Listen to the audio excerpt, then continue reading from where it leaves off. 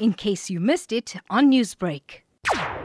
Our control center received a duress call from residents in the Mount Edgecombe area requesting immediate assistance for a house on fire. KZN VIP response teams and medical service was dispatched together with fire department. On arrival of KZN VIP and emergency response teams, the house was engulfed in flames. We were met with other private security services.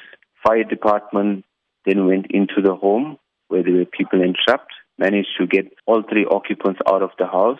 KZN VIP medics then started assisting fire department with treating and stabilizing the three victims from the house.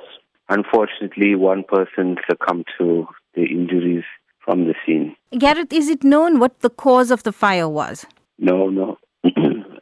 It's unconfirmed at this stage. It's pending police investigation. Newsbreak, Lotus FM, powered by SABC News.